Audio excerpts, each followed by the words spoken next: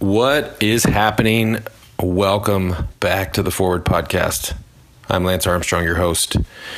Thanks for tuning in this week and each and every week. If you do, please do. Before I even get into an intro, I came to a realization about, sometimes when I do these intros, my dumbass probably, seems to think that it's a surprise who's on the show, right? So I, save it till the end. And then I realized, like when you go look on iTunes for podcasts, it says, so it's no surprise who the guest is every week. But this one, Shep Gordon, I am, some of these, a couple things happen. Some of these I get super psyched to do, super excited to go talk to these people. And then when they're done, it's just this, and I guess it's similar to sports and athletics and the thrill of that I've had in the past. I mean, it's a buzz. Like when you get one that just that was, the hour goes by and like it seems like 10 minutes, and the stories are that interesting, and you're like, dude, I could sit here for 10 hours and talk to this person. This is one of those. Shep Gordon was such a thrill and pleasure to be around. So we'll get to him in a second.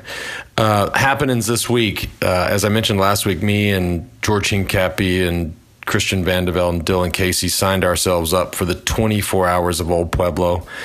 I guess the intro last week was sort of was the announcement for it, and it, you never know how that's going to go. You never know how that community is going to receive that. But I got to tell you, the reception has been amazing for us, all of us, all four of us. And a big thank you to Todd Sadow from Epic Rides, the producer and organizer, for welcoming us and being super cool. We are all very excited. I could almost, I could probably sell the group text that's going on between me and Dylan and George and Christian.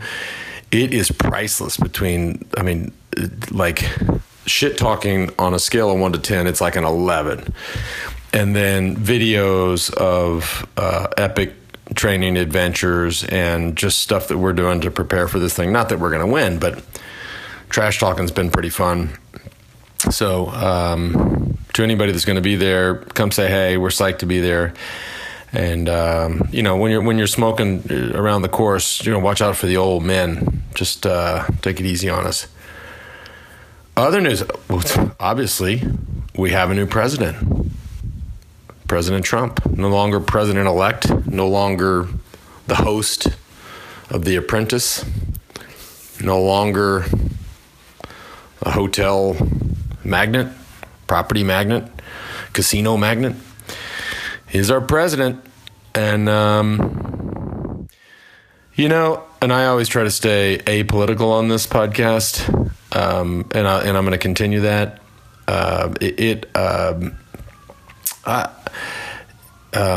For me, what I try to do is I try to govern where I can govern, and that's, my family, my children, my community, and leave it at that. But these are interesting times, and it was really interesting for me to watch the day after the inauguration, to watch all of what is mostly women congregate and collect and rally at these marches.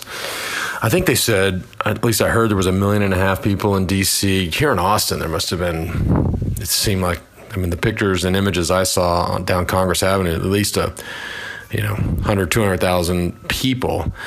So good for them. I think, I know Anna, my way better half, went down there with a group of her friends, and that's what we do.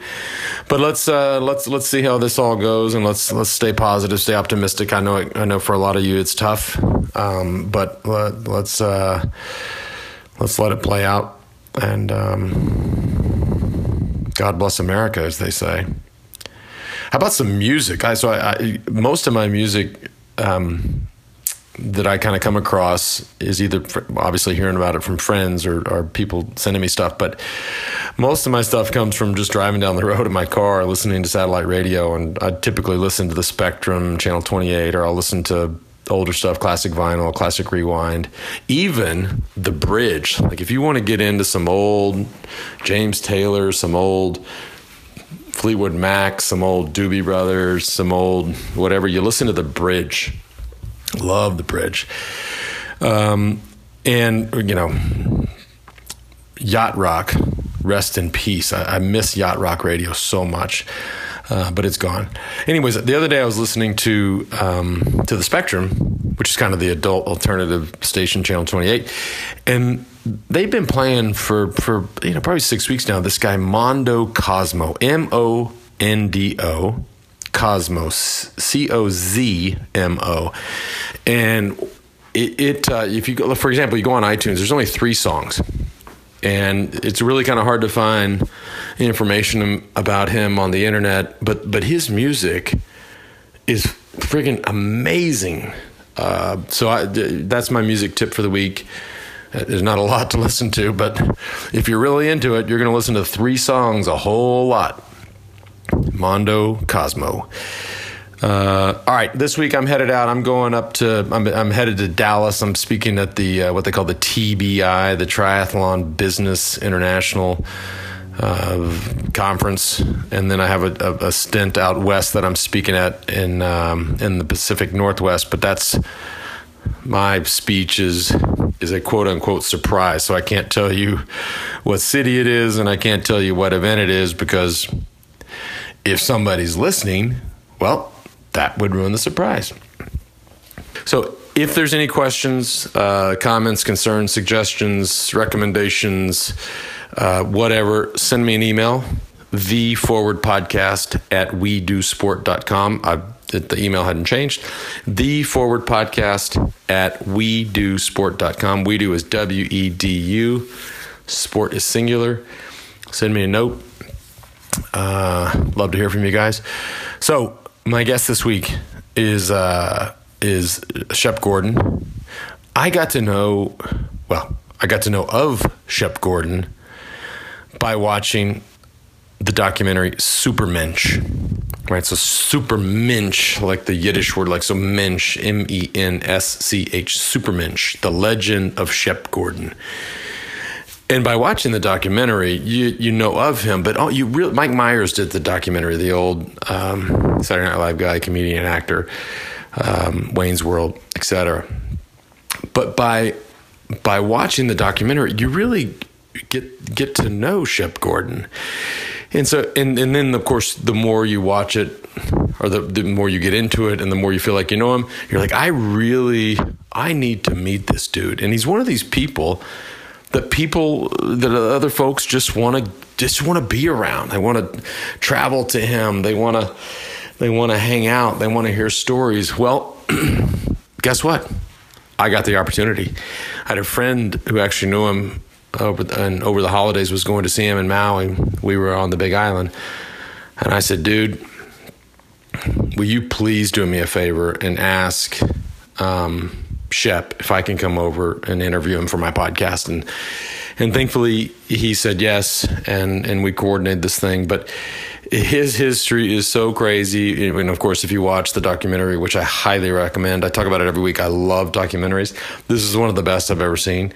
But the beginning of his career, which he talks about in this podcast, and all of the stuff he's done, whether it's, managing Alice Cooper for now 30 plus years and creating that entire, Alice Cooper was a musician, but all of the stuff on stage, it was a total skit. Shep Gordon created that brand and created that image that ended up being one of the biggest, making and being one of the biggest rock stars in the world. But it goes from Alice Cooper to the Dali Lama to Salvador Dali to creating with the Food Network this idea of a celebrity chef, to his deep love for his adopted family. The title of the documentary nails it. He's a supermensch, and it was one of the coolest hours of my life. And I'm eternally grateful for Shep for letting me come over and bug him for a minute. Alice Cooper was actually there on the island. He tees off first in the morning, and so he was still on the course. Otherwise, he was going to make a cameo, which would have been pretty trippy. But we'll save Alice for next time. Anyways, I hope you guys enjoy. I hope you're having we're a few weeks into the new year, so keep cranking on the new year. Keep living strong, and enjoy Shep. I think you'll love it.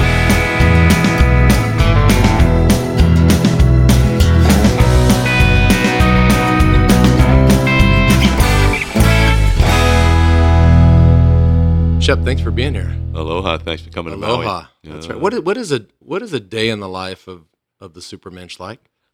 Everyone's a little bit different, but I would say the regular underpinnings are wake up before sunrise, get in the jacuzzi, see the sun come up in the jacuzzi, and sort of figure out my day and what the pieces are, and a lot of thought about what I want to have for dinner.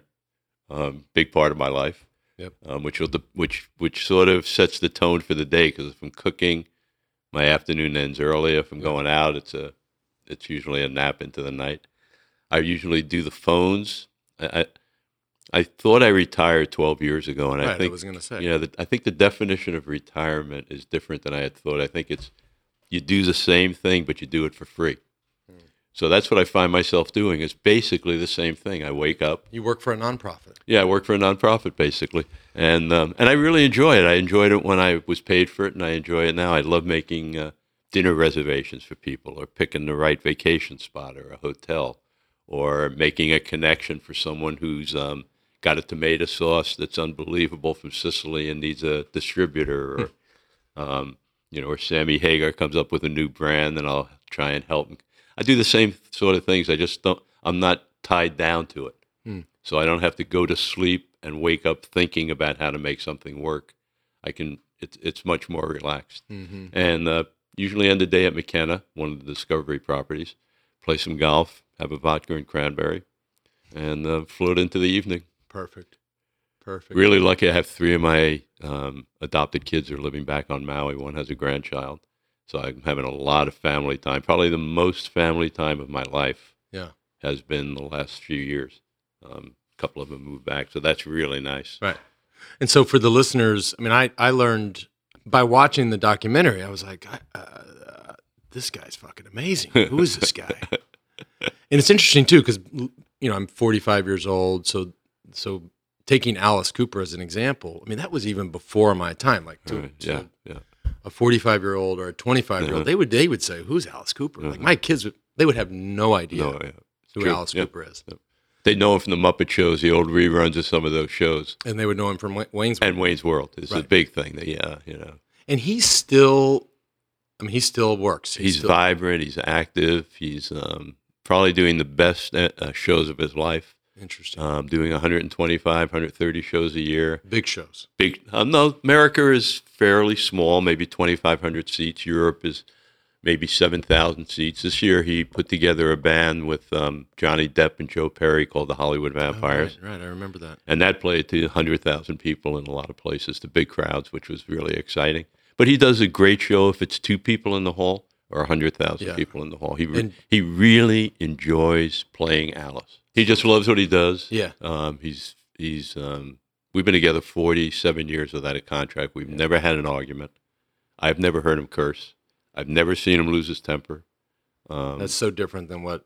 It's wild. Certainly different than what people would think today. Yeah, but back then, it would be... remarkable. 180 degrees. No cell phone, no computer. He's a pure entertainer. He sort of leaves everything else to everyone else. Yeah. And he raises his family, he plays golf, and he entertains. Yeah.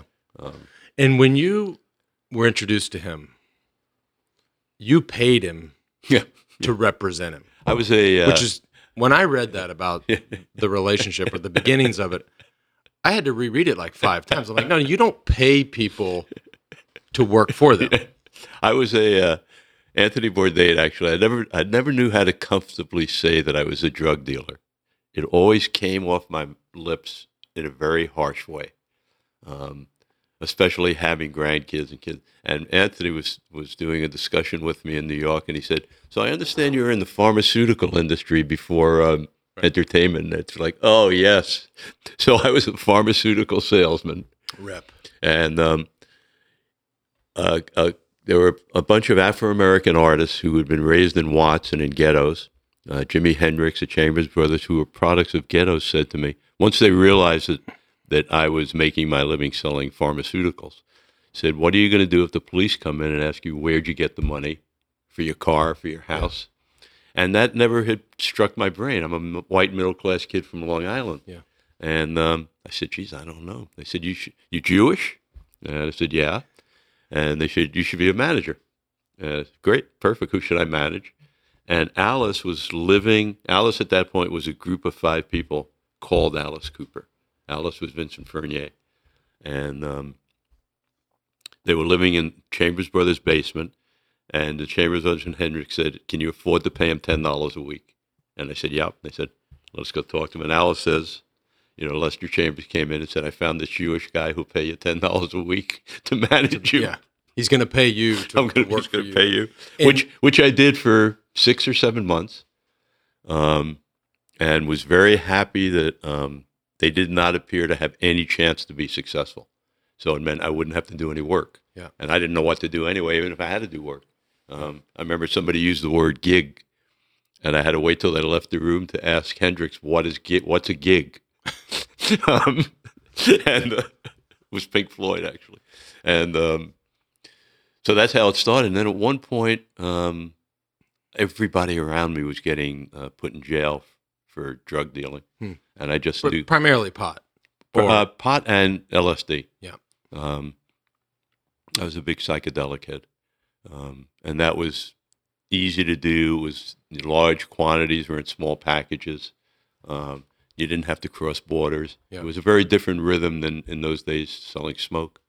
And because marijuana back then, you had to get from Mexico basically, and it was bulky and wasn't expensive. A kilo of marijuana was $120, whereas a dose of LSD, which was a tiny pill, was maybe $10 or $12. Yeah. So I sat down with Alice in the group, and I said, "Listen, I can't do that anymore, so I can't afford to pay you anymore. But if you want to get serious, I'm a Jewish kid who's going to get rich, and we will figure this out." Right. And that was our handshake. Yeah. All these crazy stunts. I mean, you read. I mean, obviously and again, desperation. Oh well, if you watch the documentary, which for those listening, you got to watch this if you haven't seen it. But I mean, these crazy ass stunts between. The 3 that I can think of is the driving the billboard around London and around, breaking it down around the busiest roundabout in London, and paying the guy to pretend like the truck is broken down so your billboard is stuck there twice in the same place. Oh, you did it twice. Even better. The cellophane costumes or outfits, or the plastic where they were naked underneath, and then you call the police and say, "Hey, my kid is there, and this guy is naked on stage," and it fogs up so they don't see anything. Yeah. And then the most famous. That was my lesson to rehearse. Yeah, you should. Yeah, that was my great lesson early in the career. Was you have to rehearse. Yeah. And you, to this day, you write, you sort of create. I don't know if Alice Cooper still has a guillotine. And, yeah. So you. Yeah, we're just talking now about the new show. This year we had about 2 years ago, we had a great revelation. We sort of, and we have great fun doing this. It's not like it's work, but we sort of developed this character of Alice Cooper, who's a despicable person, just despicable. Chops up baby dolls, spits on people, just absolutely despicable. Punches ministers in the nose at church. Does these disgusting things. And the town rises up, and he's always dressed in black and looking really ornery. The town rises up and executes him. Sometimes it was by a guillotine, sometimes by a hanging, sometimes. And then he would return to the stage in white, reborn. It's really a classic third world country story of exorcising out the demons and being reborn, that everybody can have a second chance. And it was only maybe 10 or 15 years into doing that we realized how classic this theme was. We thought we had actually thought of something original. And but then it hit a point a couple of years ago. We sat and we said, we've been doing this so many years. What else would Alice be doing? And then we said, wait, we kill Alice. Where would he go? Where would Alice Cooper go if he died? And that came up with a theme of a rock and roll heaven graveyard. And Alice used to have a group called the Hollywood Vampires that all died early with drunks, John Lennon, Keith Moon. So that's what we did. Alice gets guillotined, and we created this graveyard of all his guys that he used to drink with. And Alice is now back with his pals. And Jimi Hendrix. Yeah, and then he comes back in white. And that's really what spawned the Hollywood Vampires, because that group was called the Hollywood Vampires that met at the Roxy. And when Johnny Depp came down to the show, he said, did that really happen? And we said, yeah. He said, oh, my God, you got to bring that to life. Right. That's just too cool. And that's where the Hollywood Vampire thing came from, which has been a great success of Joe Perry, Johnny Depp, and Alice Cooper. Wow. And Alice Cooper's a smart guy. He's a smart guy. Yeah, smart as they come. And dedicated and a great entertainer and a great human. And just all the right stuff. We got so lucky to meet each other as the first client. For me, to have him as my first client, I got completely spoiled. Yeah. I thought that was actually... He was willing to work hard. He was smart. He was... Yeah. He had a wild phase. Oh, yeah. And didn't take any of it personally. You know, because the reviews we got in the beginning, which we wanted to get, wild party phase. No, never had a wild party phase. He was an alcoholic who used to just fall down and crash, but never a wild party guy. But our goal was to get parents to hate us. Right. And that meant an amazing amount of social abuse. You know, like you'd wake up in Rolling Stone interview of his album headline was Alice Cooper, something Walt Disney had the good sense to leave in the can. And those are hard personal shots to take as an artist. Yeah. But he never let that get in the way of anything. It's just been a joy for 48 years. If you watched, and I watched Almost Famous many years ago, and then when you watched, great scene. With, and for those at home, you have this scene. Most of you have probably seen this, or a lot of you, where you're on. It's a make believe sort of rock band and the crew, and they're on their private plane and they're flying somewhere, and an engine catches on fire, and they all are sure that they're going to die. The pilot says, we're going down. And one of the crew guys says, I got to say something before we all die. And he says, I think in the movie, says, I'm gay. Right. And so then when you watch Supermensch, which I, of course, had no idea that this was that y'all's story was the inspiration for that. But you guys are on the Alice Cooper Airways or whatever. Alice Cooper plane, really funky plane that definitely should have gone down.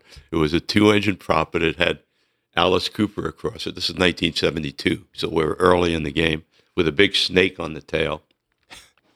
And we used to have a red carpet and marching bands meet us in every city to get the 6 o'clock news. So we would get some high school marching band, and that would always get the news. And this plane was funky. And they're playing poker on the plane. And we're carrying with us a 16-year-old kid named Cameron Crowe, who's writing a piece for the Rolling Stone magazine, the youngest writer they've ever used. He wrote and directed the movie that we're talking about. But he was 16.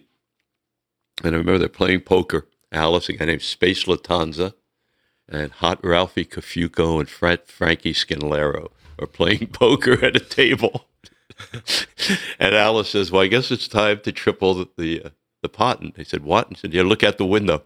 And the flame coming out of the engine is unbelievable. And there was no real panic. He says it like that. So the plane is on fire. As nonchalant as you could possibly say it. He's drunk out of his mind.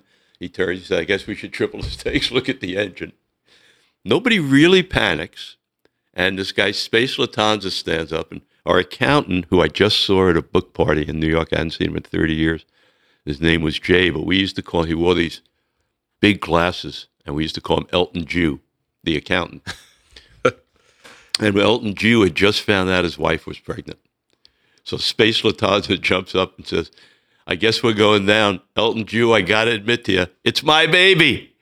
And at that, the pilot opens the door and says, we're going to be able to land. It's going to be safe. And we come So, okay, that's right. So, what?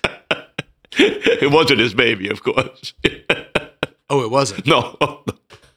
But no. he just to take the shot. Only to take the shot. Oh.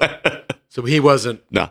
Banging. These were wise guys from New York. See, I was under the impression that it really was his baby. Back in 1972, there were no touring companies that had to build stuff or take stuff down except Broadway companies. So in the world of rock and roll, there wasn't production crews. You'd hire a lighting company, but there was no production crew. And we had these gigantic sets. We needed electricians. We needed carpenters every day. So I had a house on Fire Island. And there was a crew that built houses on Fire Island, these crusty Italian kids who just were party animals, but built the Fire Island houses, which was a 3-month job, 4-month job, because you could only live on, and it happened to be the off time. So I hired this crew of New York wise guy builders, Space Latanza, Hot Ralphie Cafuco, Pretty Boy Jeff, and this was our crew. So these were just New York wise guys who just took shots all the time. We just actually, Hot Ralphie Cafuco, one day we were in Sweden. We got contacted by a TV show. These twin girls, 15, told us that their mother had an affair with a guy named Ralphie on our crew when we came through Sweden. and they were on a TV show about finding their father. So was it Ralphie Cafuco? Hot Ralphie Cafuco. That was the dad? That was the dad. Yeah. So the girls now live with him. I think they're 25, 26.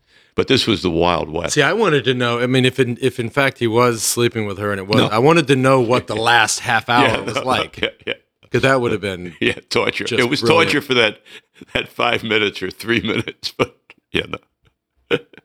Wow. And then you mentioned Rolling Stone, and I read the Rolling Stone interview that you did, I think just after Supermensch came out, and they asked you what bothered you about the documentary. And you said a couple things. You said, I think at the end of the interview, in one of these interviews, you said, I'd really like to meet that guy, Shep. Yeah, right. Which I think anybody that watches the documentary goes, I really would. That's what I said. Yeah. I mean, I look in the mirror and I see the same asshole I saw when I was 12 years old. I mean, not in a horrible way, but, my self-worth issues are gigantic. So the concept that the character that he built, is so perfect. It's not necessarily me, but I respect what he did, and it's a movie. So my first thought when he showed me the movie, because I didn't want to see the movie when it was being made. Yeah. I felt like it's really his movie. I don't know if it was my ego that stopped me. I don't know what it was, but something stopped me. Yeah, it's got to be a little weird. Yeah, and I went to see it. The lad who's looking at me so nervous, like, are you ever going to talk to me again? And that was my reaction. I said, I want to go have lunch with this guy. Right. What a great guy you built. And you also, in the Rolling Stone piece, you also say that you, I don't think it's a regret, but you had wished, maybe not to, I should read it to you, but the documentary left out your mistakes. Yeah. Because if you watch it, I mean, it's this guy that, he didn't miss a beat ever. Like, no, that was one of the greatest home run. One of the greatest love letters ever. Right. Like, but we know that but that's not the way life works. Home run every time they step That's out. what I think that's what really led me to write the book was a little part, it's like making a dinner. It's a lot of ingredients. So decisions are a lot of ingredients always. That was a little piece of the ingredient. I think the thing that was hardest for me to accept and confused me the most was the adoration of humans for this person who was up on the screen, and what a huge need there seemed to be for people to try and pick up pieces of that person in their own lives. And at first it was really tough for me to deal with. Like someone would come up to me and say, oh man, that's the greatest thing I ever saw. Is there any way you could help teach me how to be more compassionate or how to be happier? And I'm the same jerk that, I don't mean that in a negative way, just in a reality way. The last thing I consider myself is any type of guru of any sort of any type. And I've always been so opposed to anybody who thinks they actually really know anything in that big world. Yeah. But But so it took me a long time to get comfortable enough to at least say, maybe I need to see, is there a pattern of what I did? Because I think everything I did is random, that I can talk about, that other people can use. Maybe there's a path they can walk down that I walked down unconsciously, but at least share it with them. Yeah. And then Anthony Bourdain walked up to me out of the blue. I had never met him, and said he wanted to do a book. And I said, that's so bizarre, because the last few weeks I've been thinking about it. I owe it to myself and the people who saw the movie to try and figure out who I am and what makes me make the decision. I can see. I think the same thing every day. Yeah, it's wild, right? These days, but I think everybody does. I think if you don't admit that to yourself, you get into real trouble. Yeah. So that's really what did Anthony Bourdain have to do with the book? He didn't really do anything except he has an imprint at HarperCollins. Okay. And he said to me, I want to do a book with you. And I said, you're the perfect guy, because if the book works, it'll get attention because of you. Mm-hmm. And he never really got involved creatively, although he did get me a writer to help me write it. Yep. I took the first pass with a college roommate who I love, who had a couple of best-selling books. But I didn't get to, it didn't feel like I solved any issues at all. That person who puts your words on is such a critical piece. Yeah. I mean, I've done 2 books, and I was blown away. And I love this guy. It was really hard for me to say. Yeah, but if you read it and you're like, man, I'm not feeling this, you can't put that out. And that's where I just couldn't put it out. Like, I'd love to put something out, but it's such a daunting task, because if you fuck it up, it's there forever. Especially sitting in my seat, people are just going to be like, this is BS, man. Yeah. You got to be so real. So then what were the mistakes? Well, I think what happened for me is when I realized I didn't do it, and I went through the hard... Not mistakes like yours. Yeah, no, I'll tell you, I really focused in. I hit a point where at least part of my life became clear enough that I could start to sort out the other pieces. Right. And it was during that period between saying this isn't right, I sent back the money to everybody, paid off the writer, but I read Norman Lear's book. And when I read Norman Lear's book, he talked about his dad and the influence his dad had on his life. And his dad was a horrible influence. The veil of my life, I think all of us are somehow predetermined in our choices and our thoughts by the relationship we had with our parents. It seems like everybody, I don't know, can't overcome it, or if that's just a part of the tree that's supposed to be there. But I always thought of myself as living under this dark cloud of my mother. My mother was a very tough lady, did not have a lot of compassion at all. I didn't have a life till I left home, and I loved her and I took care of her, but I didn't get married till I was 60. I would blame that on that. Yeah. I am great at loving the world. It's really tough for me to love one person. Just really difficult. Yeah. So I always put that on her. There were so many things that I put on her. You mean being faithful? Not so much being faithful, just really loving. Yeah. Not so much faithful. Faithful was always easy for me. But actually loving a person, like I love the world. People can do horrible stuff. I still love them. Yeah. But if I'm in a relationship with someone, they leave a dirty dish on the table, I'll get crazy sometimes. It's like, how? Like Howard Hughes. Yeah, like what? How stupid is that? But it's so.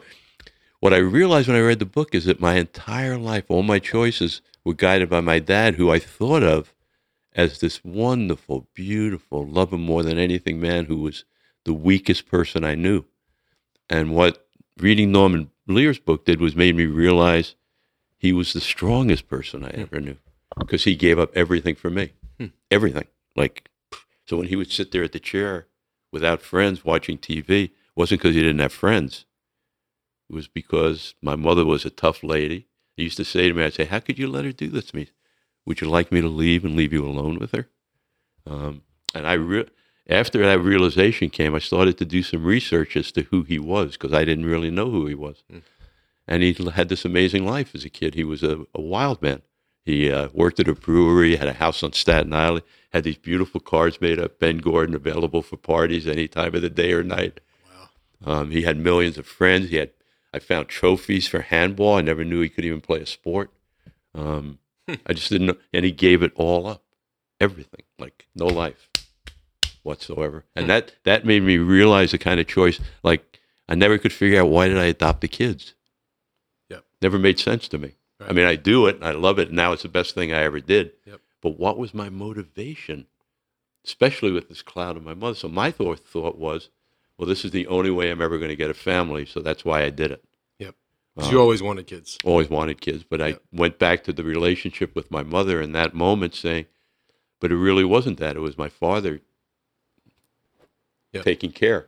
And you think the process, because it really is a process, of doing the book is what really got me clear. You there. In that, I don't know how much it'll do for other people. Because most people go through the process and then write about it. Yeah. No, for me, the process is what got me to it. I never would have taken the time or the pain. That's interesting. To get to that moment. Well, then it goes back to this, what I just said, of whoever you do it with. I mean, I don't know who you so important. This is a fellow named John Strasberg. I mean, that would be for them to get there and you to be comfortable them getting there. That's a hard. Yeah. No, he did it. And that's just it just has to work out. Like you could have, the best, and you may not feel it. Yeah. It was a weird thing too, because I wasn't allowed to say that he helped me write it by contract. Okay. Yeah, he doesn't. He was with another publisher. And you just said he wrote it. No, but I'm going to tell you what happened. So I hope she's not listening here, but a person I know was doing one of these interviews with me. And she said, I've done thousands of interviews with people who wrote books. There's very few things I know in life. The one thing I know for sure, you wrote this book by yourself. Nobody helped you with this book. Right. And she went on, and I'm thinking, and I know that this guy wrote the book, and I can't say it. Yeah. So I called him up the next day, and I said, John, you know me really well. Yeah. You wrote the book. How do you think I felt when I couldn't tell the truth? And so he called his publisher and got permission for me to now say John Strasberg. Okay. I was going to say, I don't want to be the guy that gets somebody in trouble here. But I felt so horrible. It was like, what do I say? I kept saying, well, when I look at watch the documentary, I haven't read the book, I would fully admit, and I read about you and just the arc of your career, and I'm very fortunate to be sitting here today, but I've also been fortunate enough to be friends with guys that, to me, and you may think they're the biggest dickheads alive, but to me, it's just, they're so similar. And these are Jerry Weintraub, absolutely, and Irving Azoff. Yeah, I love Irving. I think Irving is brilliant. These guys, and for the listeners, I mean, these are guys that if you looked at just the career of Jerry Weintraub, who I met through Mike Meldman, whether it's Elvis Presley or John Denver or producing, hit movies. Amazing. Amazing, yeah. And it was just, and you guys had this thing where you may not have known all the old Jews. Just all the old. Hendrix was right. You needed you. I mean, and when Hendrix said, "Well, are you Jewish?" He's a Jew. I immediately thought, "Well, Irving's Jewish. And Weintraub was Jewish."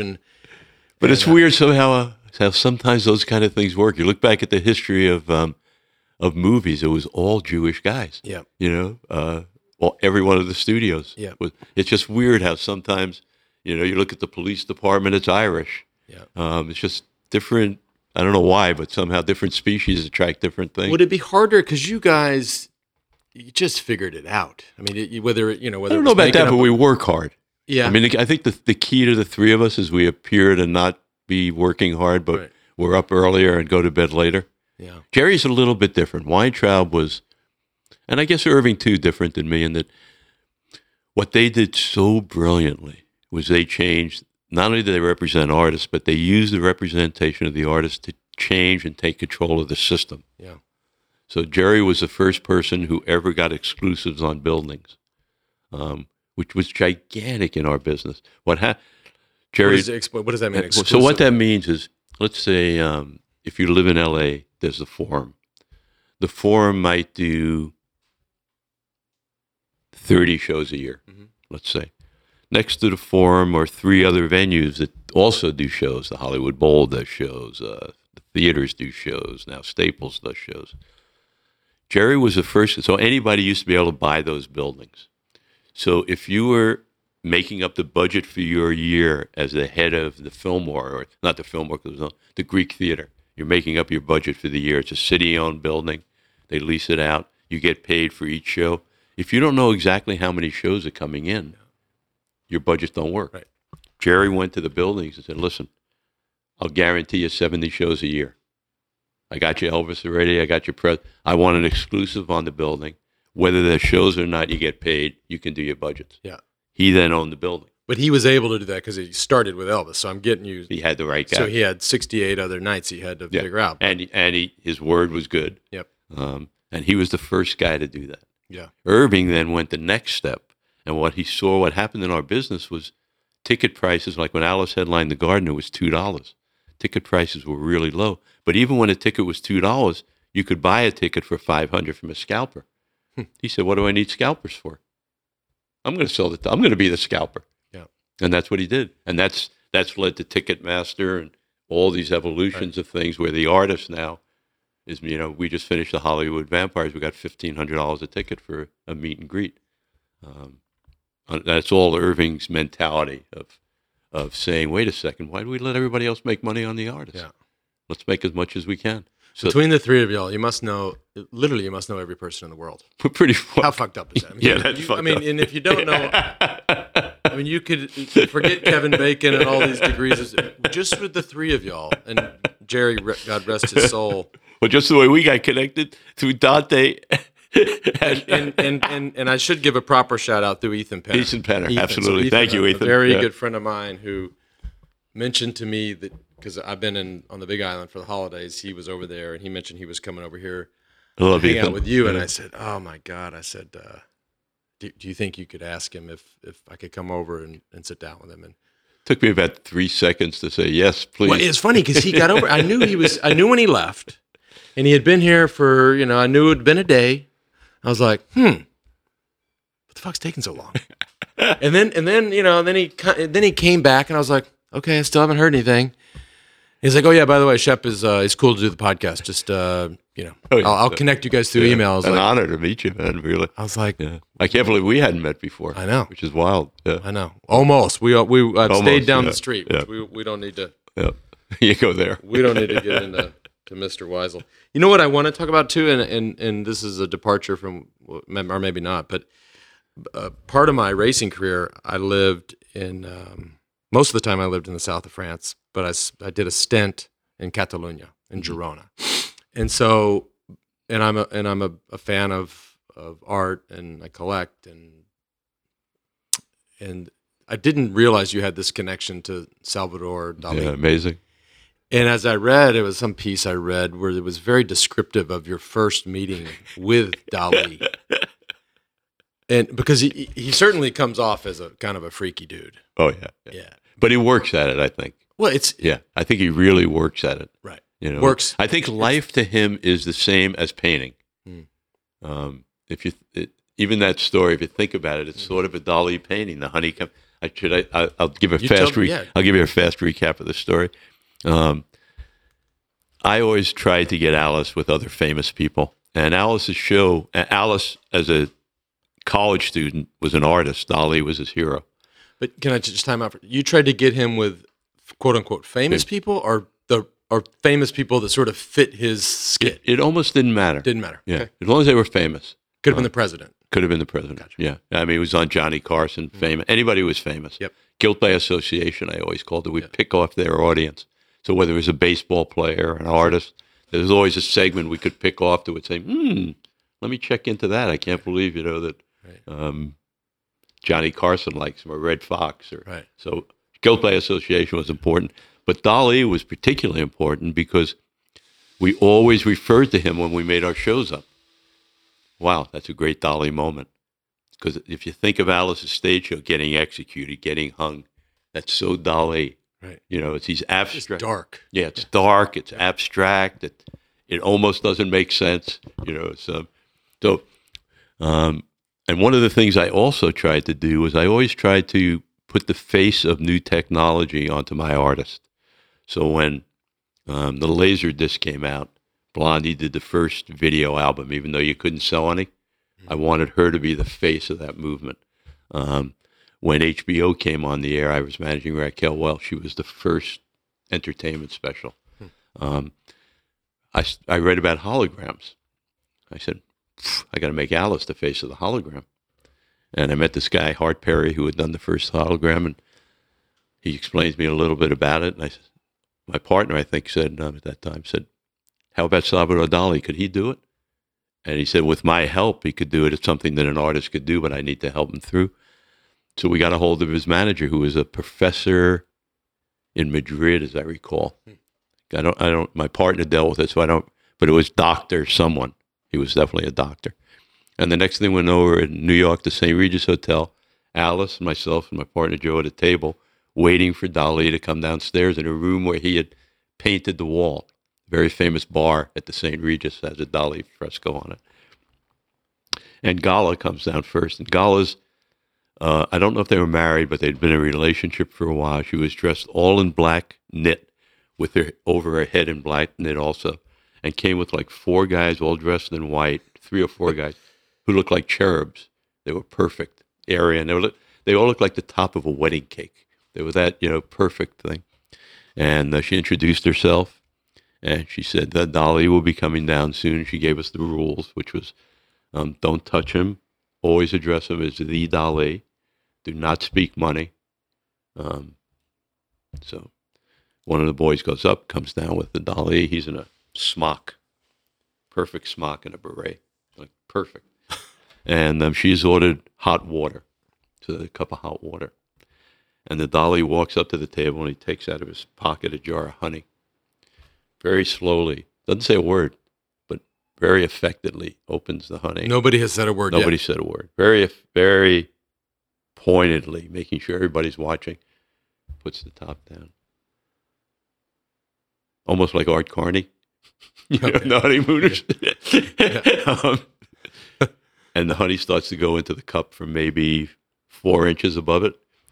And we're watching the honey, and the next thing we see is his hand and a scissor cut the honey. At which point I looked at Alice, and he looked at me like, oh my God. And then the journey began. We said hello. We had some words. He left. I went into Central Park with He spoke Gala. English? He spoke English. Wow. Not well, No, but very few words. The Dali would love to work with the Alice. Wow. Just gobbled. And then we went into Central Park, me and Gala and my partner, with the 4 boys, and sort of negotiated the deal, which was he got everything. We got one hologram. Let me tell you the deal. Yeah. Okay. Let's talk about the partnership. What partnership? Yeah. I got everything. We got 2 holograms, but we were happy about it, and we did it. And I had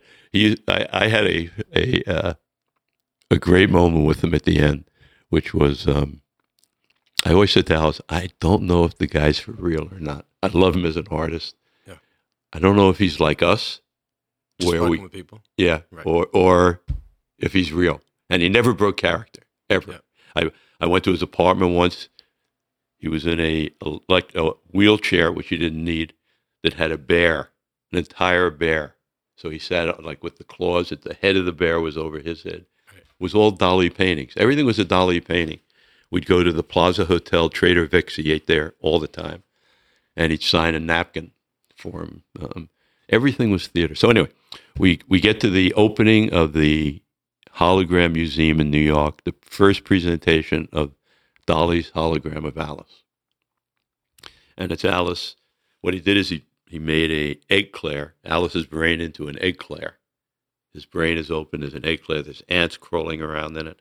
And he got $1 million brooch from Tiffany that we borrowed. And a queen wears, I forget what you call it, but diamonds and tiara. A tiara, diamond tiara. And in those days, there were very few outlets. There was network news, newspapers, and some magazine shows. Yep. And we had 60 Minutes, as I remember, and the networks coming, and a murder happened. We lost the networks. Wallace was there. I think it was Wallace. But I didn't, so I sort of either had to stall Wallace for 15, 20 minutes, which is not easy to do, or give up the networks. I didn't want to do either. So I went back to Gala and I said, can I speak to the Dali for a moment? And he called me Mr. Blemley. Right. I read that, which you didn't know what that meant. No idea. Still don't know. Yeah, still don't know. Okay. So Gala said, Mr. Blemley would like to speak to you.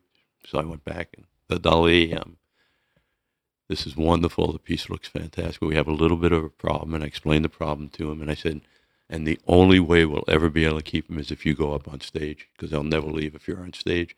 And I'll give you a signal when the rest of the crew comes. And the Dali will do. And the Dali got up on stage, and the Dali, the greatest artist of the world. The Cooper, the greatest artist of the world. The hologram, the greatest. And he just went on, and until the crew came in, I went like this. Thank you. Amazing. Just set it up. Yeah. You wonder if a guy like that is like back there watching Monday Night Football with all his buddies. Yeah. I don't think he went that far. Right, but he's it's an exaggeration. And he's like, okay, Mr. Blimley's showing up. How can I completely just fuck with him? But I think in the art world, and I guess rock and roll is just a different form. I think that confusion leads to higher prices. I agree. So I think it's as a salesman, that's really important to keep your buyer off balance at all times. You mentioned these, and I wanted to talk about this because you've watched entertainment and the media evolve over 50 years or 60 years. But you mentioned back then you had 3 TV channels, you had radio, and now if you wanted Alice Cooper to be seen with anybody famous, you would have had an Instagram account, a Twitter account, a Facebook. You would have immediately been broadcasting that to the entire world. To the entire world. And so now we have that. That's our life. Mm-hmm. And quote unquote celebrity is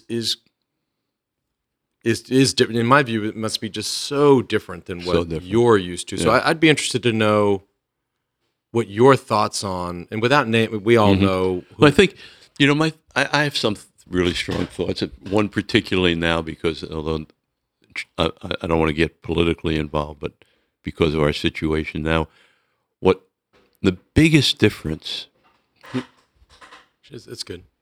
The biggest difference for me, and I think for the world in general, is that when we were starting in the 70s, and it's not that long ago, 70s and 80s, the way you became famous was being the best at your craft. And that was a goal. That would manifest itself in a telephone call at the office.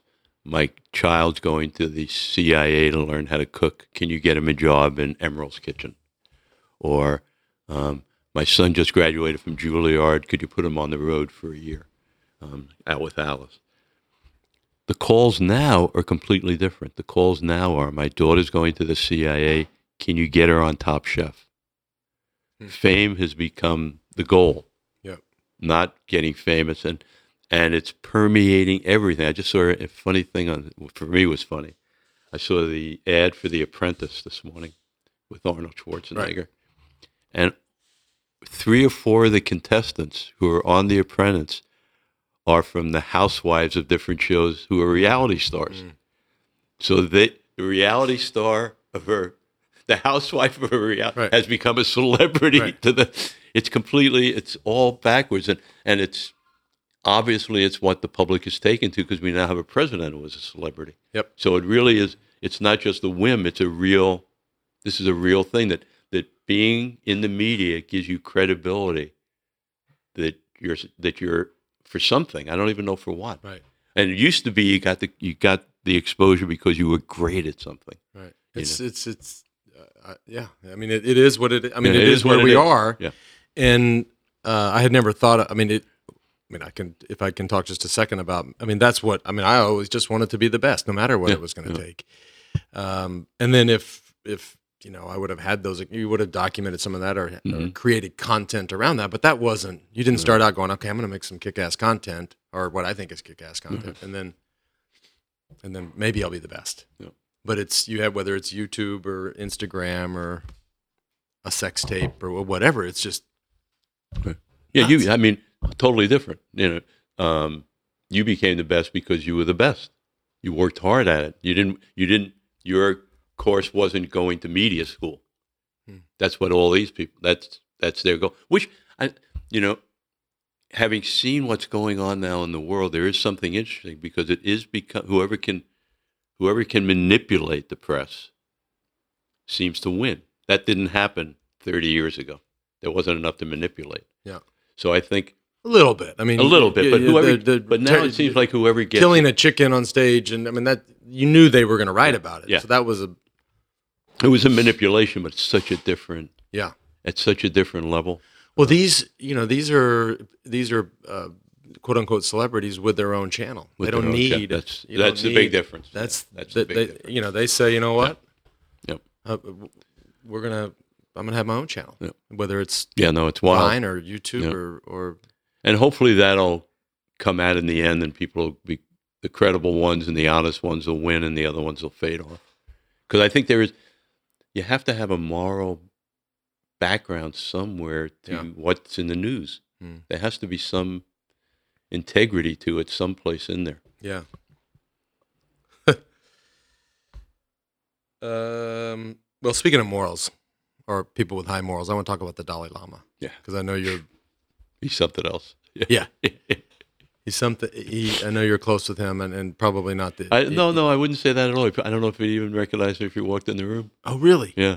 Uh-huh. I want to tell a short story. I was in Sun Valley once with the late great Robin Williams, and he was there meeting with people that live in I don't know what he was there for, but he wanted to meet. Robin and I were there together riding our bikes. We called it a training camp, and he wanted to meet with us. So we go over there, and this is at the height of the yellow wristband, the Livestrong wristband. So they were making wristbands that said they were the color of his Did robe. Willie play at that weekend? Was Willie Nelson at the event? I produced the Sun Valley event with Willie there. Oh, really? Yeah, I didn't. Yeah, This would have been in 2006, 2007. Yeah, it could have been, but anyway. So they give me this wristband, this color of his robe, and it says the orange compassion.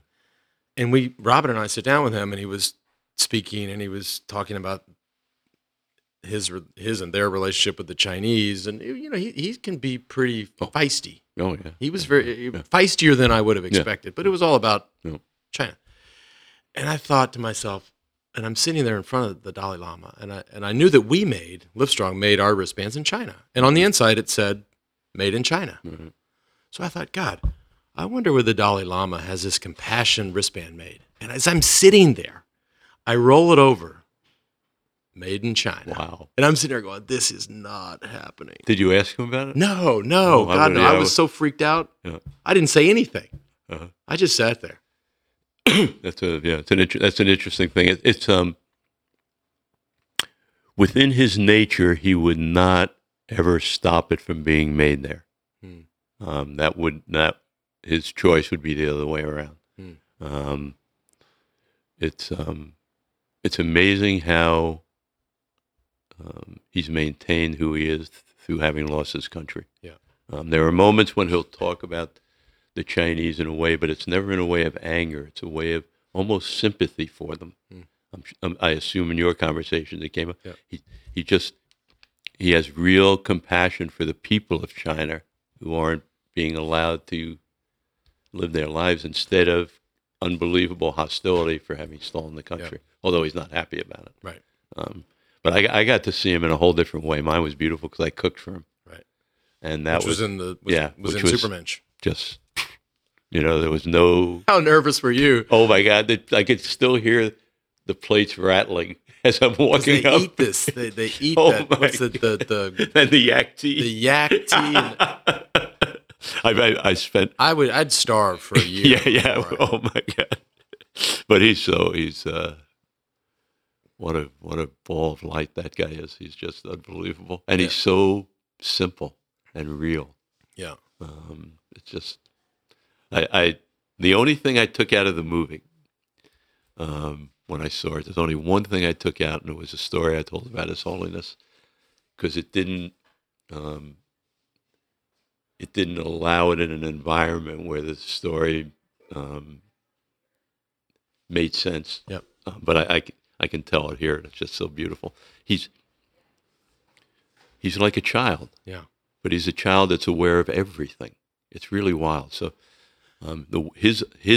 Can I just say one thing real quick? All he wanted to talk to Robin about were his roles that Jumanji, that a child would like. He didn't want to talk about Dead Poets Society.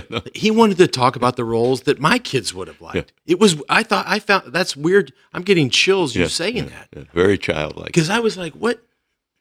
How about you know? No. He's still got the innocence of a child. It's really wild. I mean, heavy. I saw it in a few different ways. Like I remember I cooked for him in the Big Island of Hawaii. I cooked for him in Manhattan.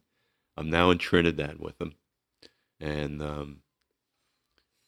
we're backstage, and because it was a very small contingent, I ended up being the only person backstage. So we were together. I always found it very hard to say anything to him other than thank you. No matter how hard I would think about what I want to ask him, I just end up saying thank you.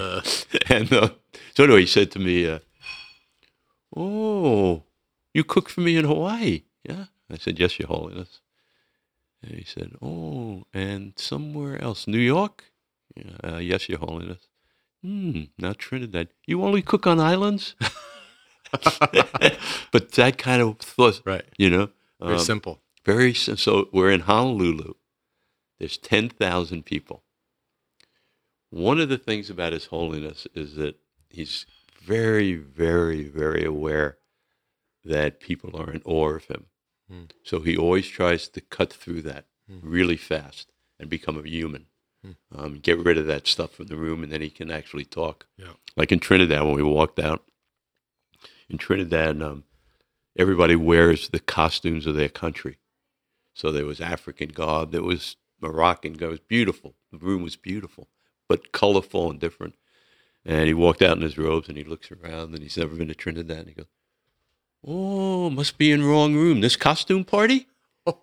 And nobody knew what to do. It's like, because you could hear a pin drop. And he thinks of that? Or he thinks about it. So yeah. nobody says, everything. "Hey, it's all go him, out there." But it's from his childlike innocence. Yeah. I don't think he thinks of it even. Yeah.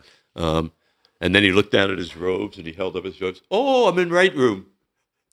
And everybody laughed, and boom. So anyway. And then, and then life goes on. Let's go. Let's go. Yeah. So we're in Honolulu. And I think it was President Obama's sister, who's a school teacher in Honolulu, asked the question, but somebody from the audience asked the question to him, "Are you always happy?" Great question. And he's sitting on his throne, and he goes, "Always happy. No, not always happy. Sometimes sit on toilet. Nothing come out, not so happy. Then, come out, oh, so happy." Isn't that amazing? I mean, how beautiful. I get it. Yeah. You just don't think the Dalai Lama is going to say How beautiful it's because he says what is on his brain, and he says stuff to make himself human. He's very aware of cutting through that stuff. It's wild. So the film gives the impression of me being friendly with him. Yeah. No, it does. And I would not say that's really true. I mean, I serve on his board for the last 15, 16 years. Yeah. So you're not texting with him or anything? No, nothing. Yeah. Nothing. Yeah.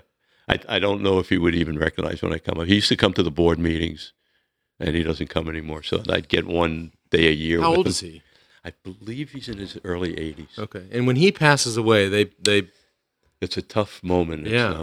I think it's going to be the end. He already ended. The Dalai Lama has always been the political and the religious head of Tibet.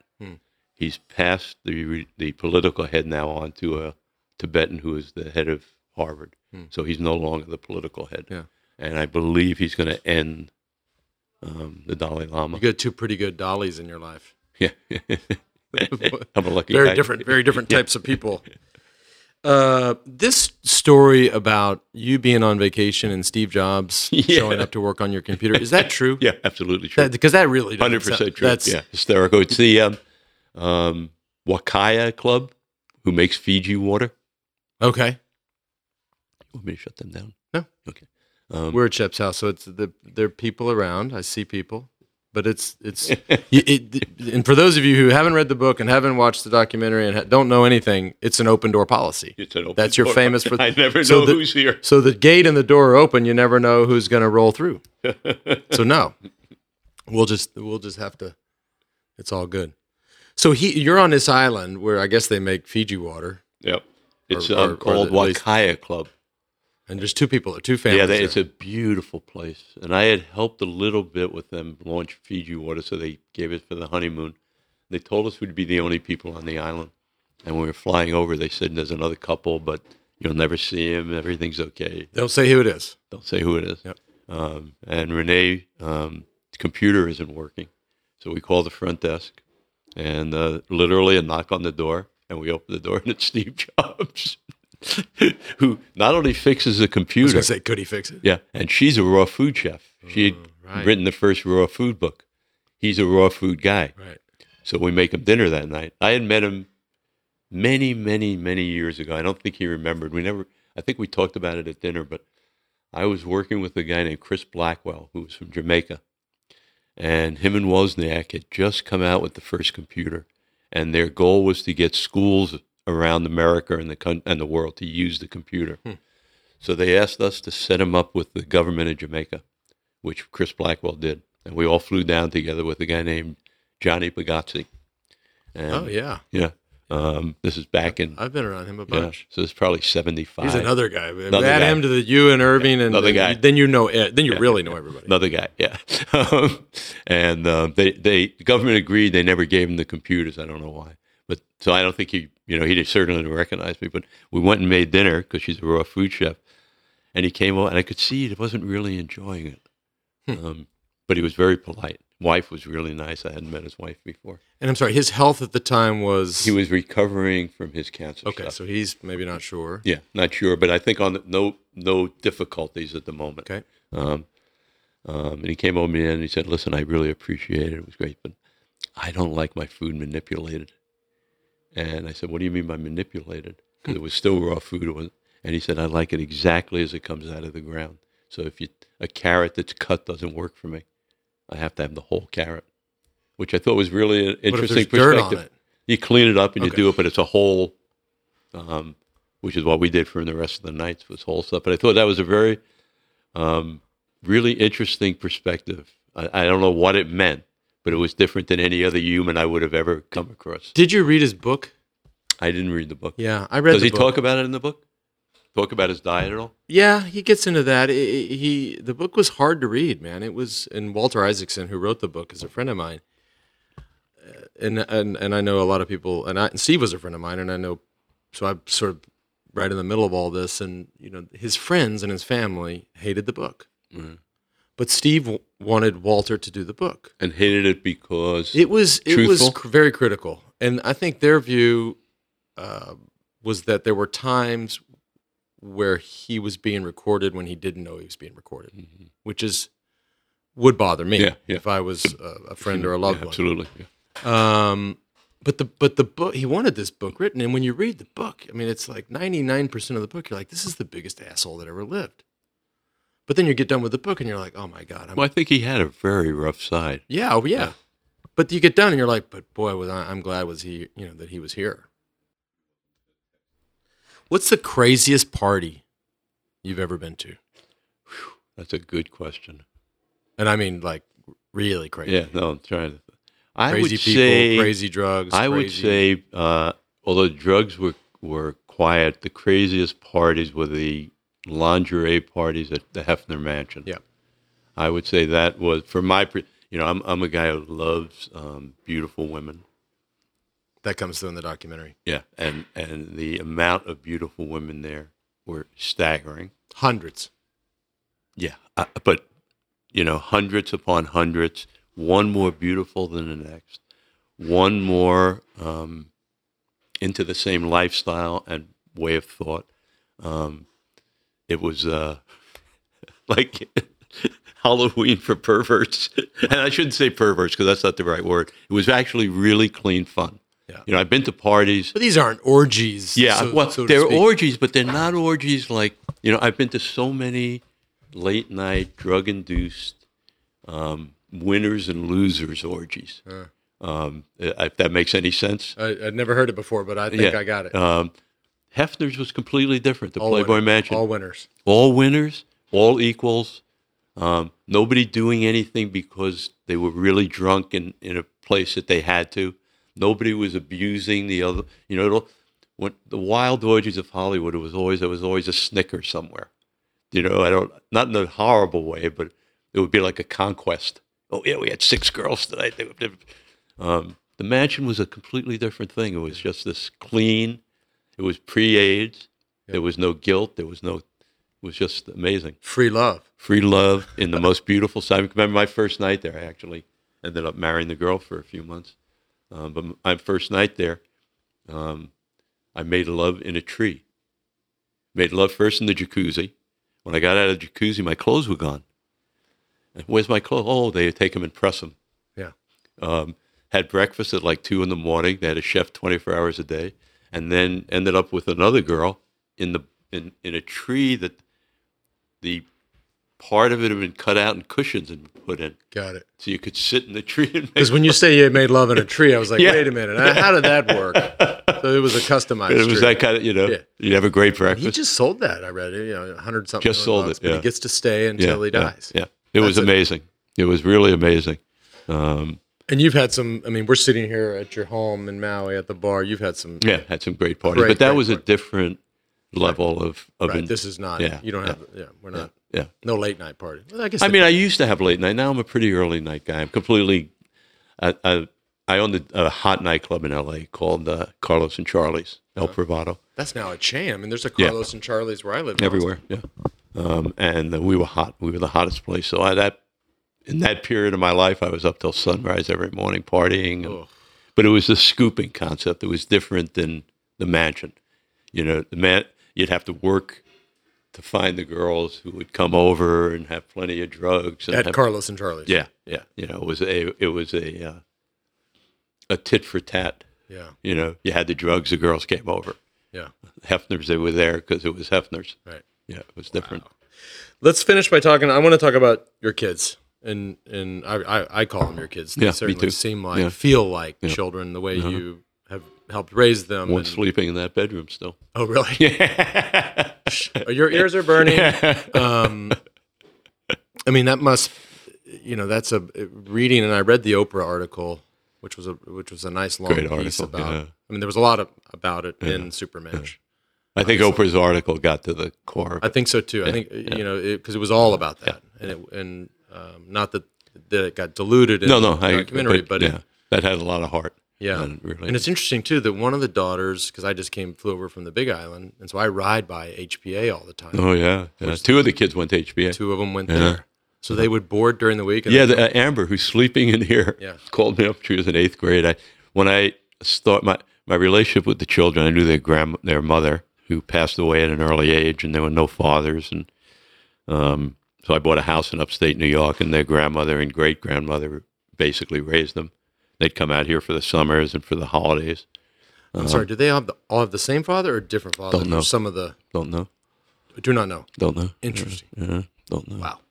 Wow. Assume different. Okay. Not that it matters. Just... No. It's a very ghetto story. It's we lived at a time when if you knew who the father was, Social Security was less money. Interesting. So in the ghettos, the goal was to have as many kids as you could without fathers, get the biggest check you could get to buy the most amount of drugs you could get. And that was the ghetto story.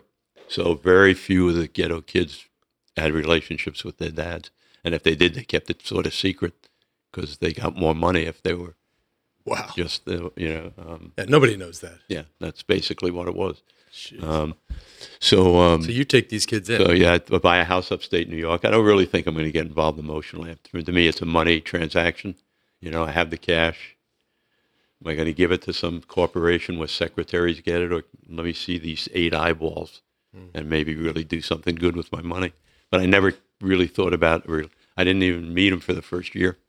Because when you first met them, I mean, it was very clear in this Oprah story on her website, and I think one of the youngest was going to go to a foster home, and had already gone to a foster home. And that just, that hit you like, how am I going to, would you say, how am I going to, I'll never feel right just buying another bottle of Dom Perignon with these 8 eyes on my mind. Yeah, on my mind, it was like, so in some ways very selfish. Oh, there's Amber right there.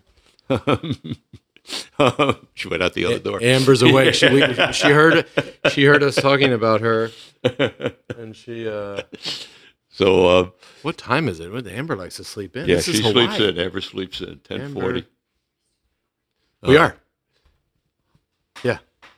When Alice comes in, just if he comes in next week. Yeah, he should be in. Okay. Well, we may be. Yeah. And you can start again if he comes in if you want to get a word from him. Yeah.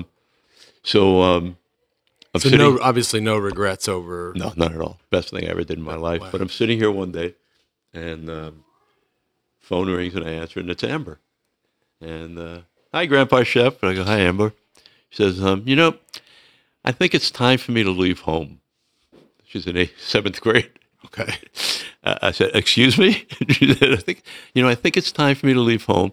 And I've been looking at schools, and I know you in Hawaii, and I know some people in L.A., and I want to be near someone I know, not to bother them, but just in case I need someone. Sure. How would you feel about me coming to school in Hawaii? And I said, listen, Amber, it's really tough because I'm on the road all the time. I'm not married. You're going to have to be here alone. She said, no, there's a school that boards people. Right. I said, no, there's no school in Hawaii that boards people. He said, yeah, there's Hawaii. So I went online and I found the school and I thought about it for a little bit. And it was a big emotional commitment for me. Yeah. But I said, I don't know if I can curse, but fuck it, I'm going for it. Yeah. So I flew over. I had never heard of the school. I flew over. It's gorgeous. Gorgeous. It's like paradise. Like every kid's dream. It's almost like Too Beautiful. Yeah. And what was the mood? The George Clooney movie about? Yes, about Hawaii. Was that property? Right. So that's most of that is filmed in the Big Hawaii. Island. Yeah. But that school was there. The school, which they pretended like was somewhere else, was actually HBA. So the family the real family in the Clooney movie is the biggest supporters of the school. The whole family went to that school. Yeah. The Sinclair, who is Sinclair's Bill. That's okay. Yeah, I got. But it's a beautiful campus. So she's thinking. So I go over. It's about a week before school starts, so it's really late, maybe 10 days. And I walk in cold. I meet a guidance counselor, and she says she apologizes. It's just too late to get in. And I say to her, somehow Afro-American comes up. And when I say Afro-American, her eyes get gigantic because they don't have any Afro-Americans at the school. And I'm sure there's some kind of money budgeting that if you have a minority. Right. Because they see you. Yeah, they see me. Tall white guy. And when I say Afro, they just don't let me go. Yeah. And she came over and finished school there, became the first woman wrestler at HBA, started off wrestling guys, and then turned... came in third. I'm not going to give her any. Yeah, I ain't saying shit. And love her. It's a very diverse. I mean, they have Asian kids. Yeah, big Asian Russians, community, African community. Yeah, a lot of kids from Africa. I think half the kids there are supported. I believe just about 50% are on scholarship. And all the kids are doing great. Yeah, all doing great. And the youngest one ended up going there from 10th grade on. The oldest girl, who I hadn't spoke to in a long time, I thought our relationship was over, called me up about 5 years ago and asked me to walk her down the aisle. First time we had talked in maybe 5-6 years. Wow. And she's ended up marrying a tattoo artist from Spain. They moved here a year ago, opened up a tattoo parlor in Honolulu. I mean, in Lahaina, that's doing really well. Cool. Paid their own rent for a year. As a parent, if any of you are out there, you understand how big that is. Yeah. I'm done. Yeah. Yeah. And, Chase has a baby, the beautiful little girl. Yeah, 2 of them, and Kira, the baby, has a baby. So awesome. All good. Man, thank you for doing this. Oh, my pleasure, man. It's so great to meet you. It's you sum it up best in these articles when you, having watched your own documentary, said, I want to meet that guy. Yeah. Everybody that sees it. I got to tell you, there was probably a dozen people that know I'm sitting here doing this, and every one of them, my manager was like, I think I'm going to use my miles. I want to fly over. I'm like, it's what? But you know that. So I don't need to. But that's what I was talking about when I said it was hard to deal with. At first, it was really hard to deal with. And I had so many people who I respect, didn't know, but I'd Google them. Man, this person really accomplished something. Yeah. And why me? And then again, you look. I have gigantic self-worth issues. Like I can't do a speech. I can sit here with you. I'm as comfortable as I can be. Right. I can moderate it, but if I have to stand up in front of a people and I'm the only person talking, my armpits get so sweaty. Right. I remember the first time I had to introduce the Dali Lama, I was wearing a green suit. And when I got off stage, the green suit was completely black. I learned to always wear black suits after that. So it was hard for me to take in the beginning, really tough to, but now I've learned not only enjoy it, but to really embrace it and do what I can. I try and answer everyone. So we'll end by, I'm going to make you a promise, because I'm sure you meet people for the first time and they get your number or your email and they probably blow you up. I'm going to bounce this off, Shep. I'm not gonna blow you up. Thank you. Although I want to. But anybody who you feel is needy, happy to. I'm not gonna blow you up. Thank you. I promise. Thank you. Been a real pleasure to meet you, man. Thank you, sir. I'm a huge fan. Thank you. Yeah. Thank you.